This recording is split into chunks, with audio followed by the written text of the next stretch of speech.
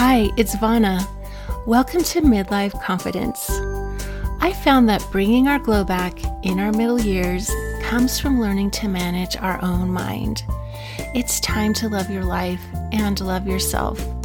Join me on a journey as we discover our midlife confidence.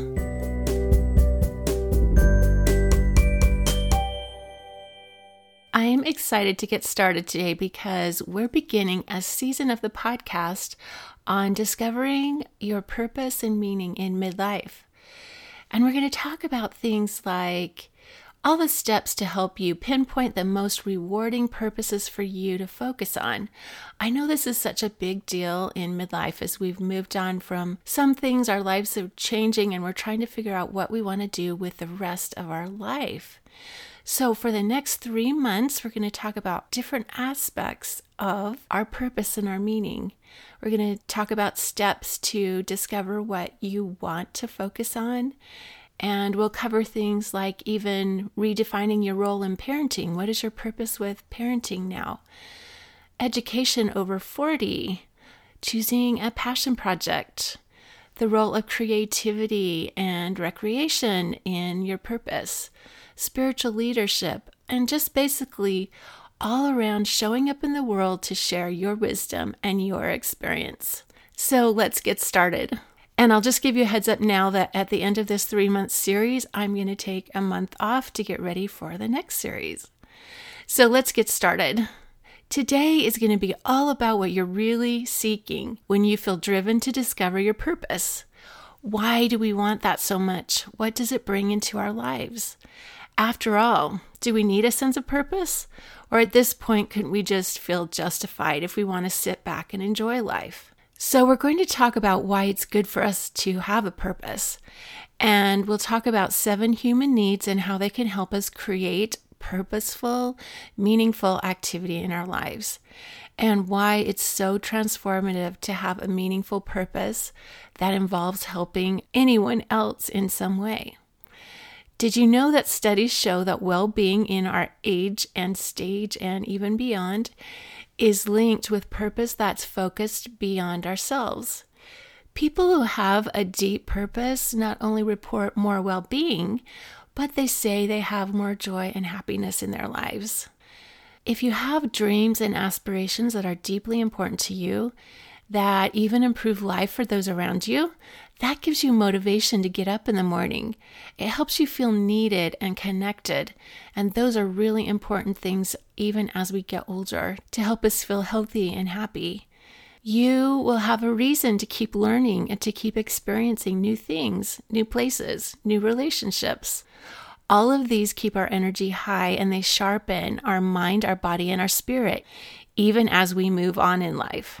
And defining a clear purpose gives direction to the decisions and goals you make as you decide things that will help you move forward in your purpose. And I like to remember that a purpose is different from a goal. I like the way Michael Steger sees this, and he wrote, "The best purposes are not strictly attainable. They aren't dull items on a checklist to be ticked off and forgotten. They're dreams so important that simply working towards them is important and fulfilling. With purposes like these, it doesn't matter how many years any of us have left. All of them can be infused with our pursuit of purpose." So we're not just talking about a goal like, I want to lose weight, I want to remodel my house, I want to go to Hawaii. Those things can be checked off and be done. But a purpose is more of a value-driven hope to create change, either in the world or even for one other person. You know, we've all seen people who retired from work, but they didn't have a meaningful purpose, and then they declined and just lost enthusiasm for living. But every single person has insight, experience, and wisdom to share and pass on to others. Lately, I've seen this quote going around on social media, and it's, "One day you'll tell your story of how you've overcome what you're going through, and it will become part of someone else's survival guide." Yes, you know some things that can help someone else survive. So whatever stage you're at, you might find that now you have more time for purposeful activities than you used to, Or you might just be moving in that direction as your kids start leaving the nest or your job situation changes and things like that. Well, one of the most important things to realize is that finding your dream or your mission or your life calling or your purpose, whatever you want to call it, you might be really enthusiastic about the cause at first, but over time, you won't feel fulfilled just because you're involved in it. I want us to begin with the end in mind. I want to help you set up a framework for living a purposeful life that's sustainable so that you truly do feel fulfilled and you want to keep going and growing in that area. And that could be at a high global level if you want, like writing a book or raising money for refugees. And it can be at a micro level, like being deeply involved in your grandchildren's lives or giving emotional support to a struggling young family in your neighborhood. So let's talk about what you really want, what you're seeking when you have this desire for a purpose and a more meaningful life. It's important to think about what you really want. What are you seeking? What are you looking for when you're looking for a purpose? What you want is to feel something, because everything we do or don't do is because we want to feel something or avoid feeling something. So think about what you want to feel if you found this purpose that would be so motivating and exciting to you. Let's start with that. Do you want to feel fulfilled, enthusiastic, needed? Do you want to feel confident? How about compassionate or powerful? Do you want to feel successful or proud? Or maybe you want to feel accepted. Write down 3 emotions that you really want to feel, and you can use these as a guide and a check-in as you go forward discovering your purpose. Again, we want to begin with the end in mind. What do we want to get out of this? And here's an additional way to get clear on what you want to feel.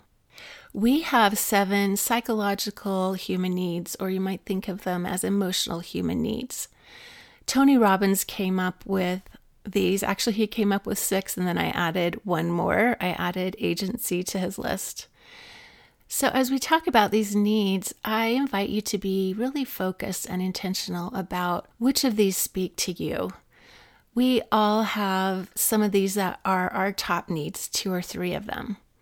These needs I'm going to put in the podcast description, so you can just copy and paste them somewhere for reference later if you want to, and if you don't want to write them down right now.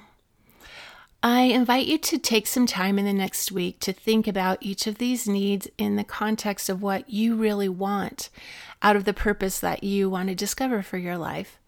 The right purpose will be a self-reinforcing loop of you giving something of yourself away, but also receiving something for yourself in return. So I'll tell you quickly what the 7 needs are, and then we'll talk a little bit more about them. And the needs are certainty, variety, love and connection, significance, agency, contribution, and growth. And as I mentioned before, most of us will kind of gravitate toward 2 or 3 of these that are the most important to us at this time in our lives. These needs are just another way to say that we want to feel something. For example, that need of certainty, we want to feel certain and secure. We want reassurance that we can avoid pain and gain pleasure. How about the need for variety? We want to feel interested and engaged. Our brain is designed to seek out new things. In fact, our reward center will light up when we get to learn or experience something new. The need of significance, well, we want to feel significant. We want to feel like we're important to others. We want to feel like we're unique and we're needed and we're relevant. Those needs continue even as we get older. And they can be harder to meet sometimes when we don't have the job or the involvement with our children or the community like we used to. Obviously, with the need of connection and love, we want to feel connected and loved. We want to feel like we belong, like we're close to people. And to love and be loved is a deep human desire. So what do you think we want to feel with this need of growth? We have a desire to feel like we're expanding and progressing, that we're continuing to grow in our understanding, that we're increasing who we are and what we're capable of. With the need of agency, we want to feel free and unrestrained.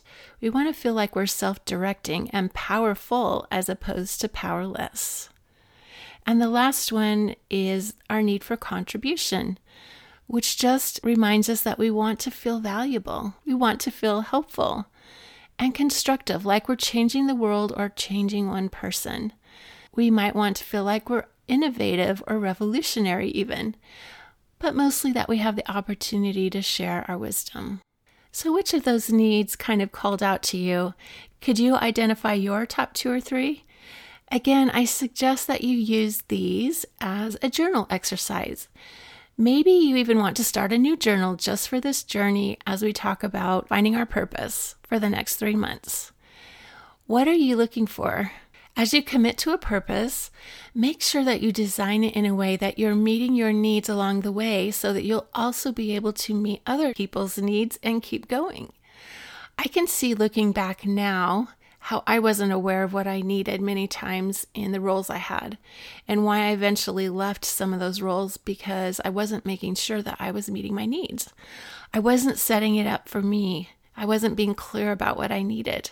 And so I moved on, thinking that I just needed to find the right spot to feel better. I think it's interesting that I've resigned from 7 jobs in the past 15 years, and many of them were very purpose-driven opportunities, which I was very committed to the mission, and I was contributing value to the organization, and I felt appreciated. And yet I felt unsettled or unsatisfied, and I moved on. Having these 7 human needs spelled out, now it's so clear to me what was happening. And all that I've learned through my study and my practice of life coaching, through getting coached myself and practicing my self-coaching, now I have skills and insight that would really have helped me engage better in those roles that I had. Now, I don't look back and regret my path because it's led me to where I am now, and I love what I'm doing now. But I can see how powerful that using these 7 needs as kind of a barometer of how much you're enjoying and getting what you need out of what you're doing can be really valuable. Remember that just choosing something to do that sounds exciting now may not last if you don't pay attention to what you really want and if you're getting it. And taking charge and setting up both your mind and your activities so that you're meeting those needs, especially your top needs, the ones that are most important to you, and those 3 emotions that you identified. So as an example of how this can work, I decided to apply this to something that I'm involved in. And I'm just going to be honest with myself about how this is working out for me now and what I could do to improve this situation. I literally just went through this process while I was planning this podcast. And for sure, it brought up some things that I hadn't been clear on yet. It raised some questions that I need to do some more exploring on. So I'm not going to have all the answers yet. I just wanted to show you how this practice can help you understand why you're feeling the way you do as you get engaged in something that's important to you. Because this process showed me where I need to make some changes if I want to continue and enjoy this more. So if you've been listening to me for a while, you know that one cause I care deeply about is ending sexual exploitation in all its forms, and especially pornography, as porn is fueling all kinds of suffering. And I've been involved with quite a few organizations over the last 10 years. And currently, I'm the director of a nonprofit that I founded. It's called Reach 10, and it serves young adults mostly through our Breaking the Silence podcast. Well, there's another thing that I do to stay involved in this cause. I'm the chair for a group called the Safeguard Alliance. And it's an international group of people and organizations working to help children be safer, or we prefer to say, rather than protect children from pornography, we like to say to help them be resilient to pornography and sexual exploitation. And our group has a monthly Zoom call where we share ideas and we support each other's work. It's been such a great networking opportunity. It helps the members partner together at times and just encourage each other on a tough issue. I've been leading this group for going on 8 years now, and honestly, I do love it. And at the same time, I've been wanting to pass on this lead position to someone else for a while. I still want to be a member of the group, but I've been thinking it's someone else's turn. I plan all the meetings, I invite someone to lead a discussion, and I send out all the invitations. And it really doesn't take that much time, but lately I've often felt kind of discouraged. It's a distraction, and I have a lot of other things going on. But then every time we actually have a meeting, I'm so glad it's happening, and there's just so much value that wouldn't be there if we quit. So to dive in and understand why I was feeling that way, I went through this process. I went through every need, and I asked 3 questions. Number 1, is leading this group meeting this need for me? Number 2, if not, why not? And number 3, if not, what do I need to do to meet my needs better? I won't go through all 7 with you. I'll just do 3 or so that you can see how this can work. Now, I know that one of my top needs is contribution, so I decided to start there. Is leading this group meeting this need for me? Well, I realized that my sense of contribution totally shifts depending on what I'm thinking. If I'm all wrapped up in thinking that all I'm doing is setting up a Zoom call and emailing everyone, and I have to make the effort to ask someone to lead the discussion, I find my mind just gets annoyed because I have to stop what I'm doing and take 30 minutes to plan a meeting. And I also found that sometimes I think I'm not the right fit for this anymore. I'm not raising kids and teens in my house, and there are others who are in the trenches now, and they would be more up to date and understand kids and teens better than I do now. And the other thing is I'm not working on this issue full time anymore. So this is a passion project on the side for me. And when I'm all wrapped up in that, I forget that this is making a difference. Because really, I do believe that simply bringing these people together so they can inspire each other, they can support each other in a really challenging cause, it has and is still leading to better outcomes for kids.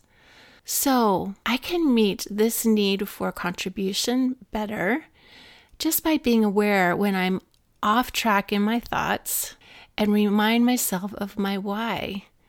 The most powerful motivation for me right now is this thought.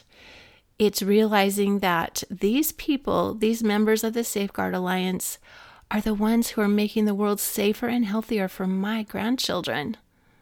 If I'm not doing the work directly anymore, I can support those who are. And it will help my own grandkids, their friends, and so many other children and families. And when I think that, then I feel confident. I feel like I am making a contribution, and I know what my contribution is. I'm making a difference in my own way, and it really doesn't even take that much time. So looking at the need for love and connection, that one is being met pretty good. I really do adore all the people in this group, and I would say over the years, like the closest friends that I've made in my adult life have been other people in this cause.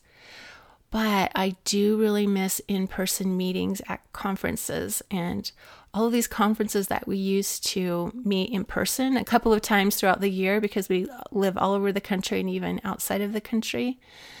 Of course, those have been canceled for the last year. So I do feel a little more disconnected than I used to.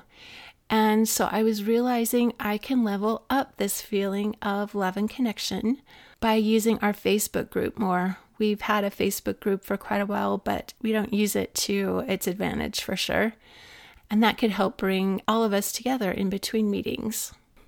And really, while we're just even talking about these amazing people who are working so hard on tough issues and they have few resources, I'm just so grateful to know them.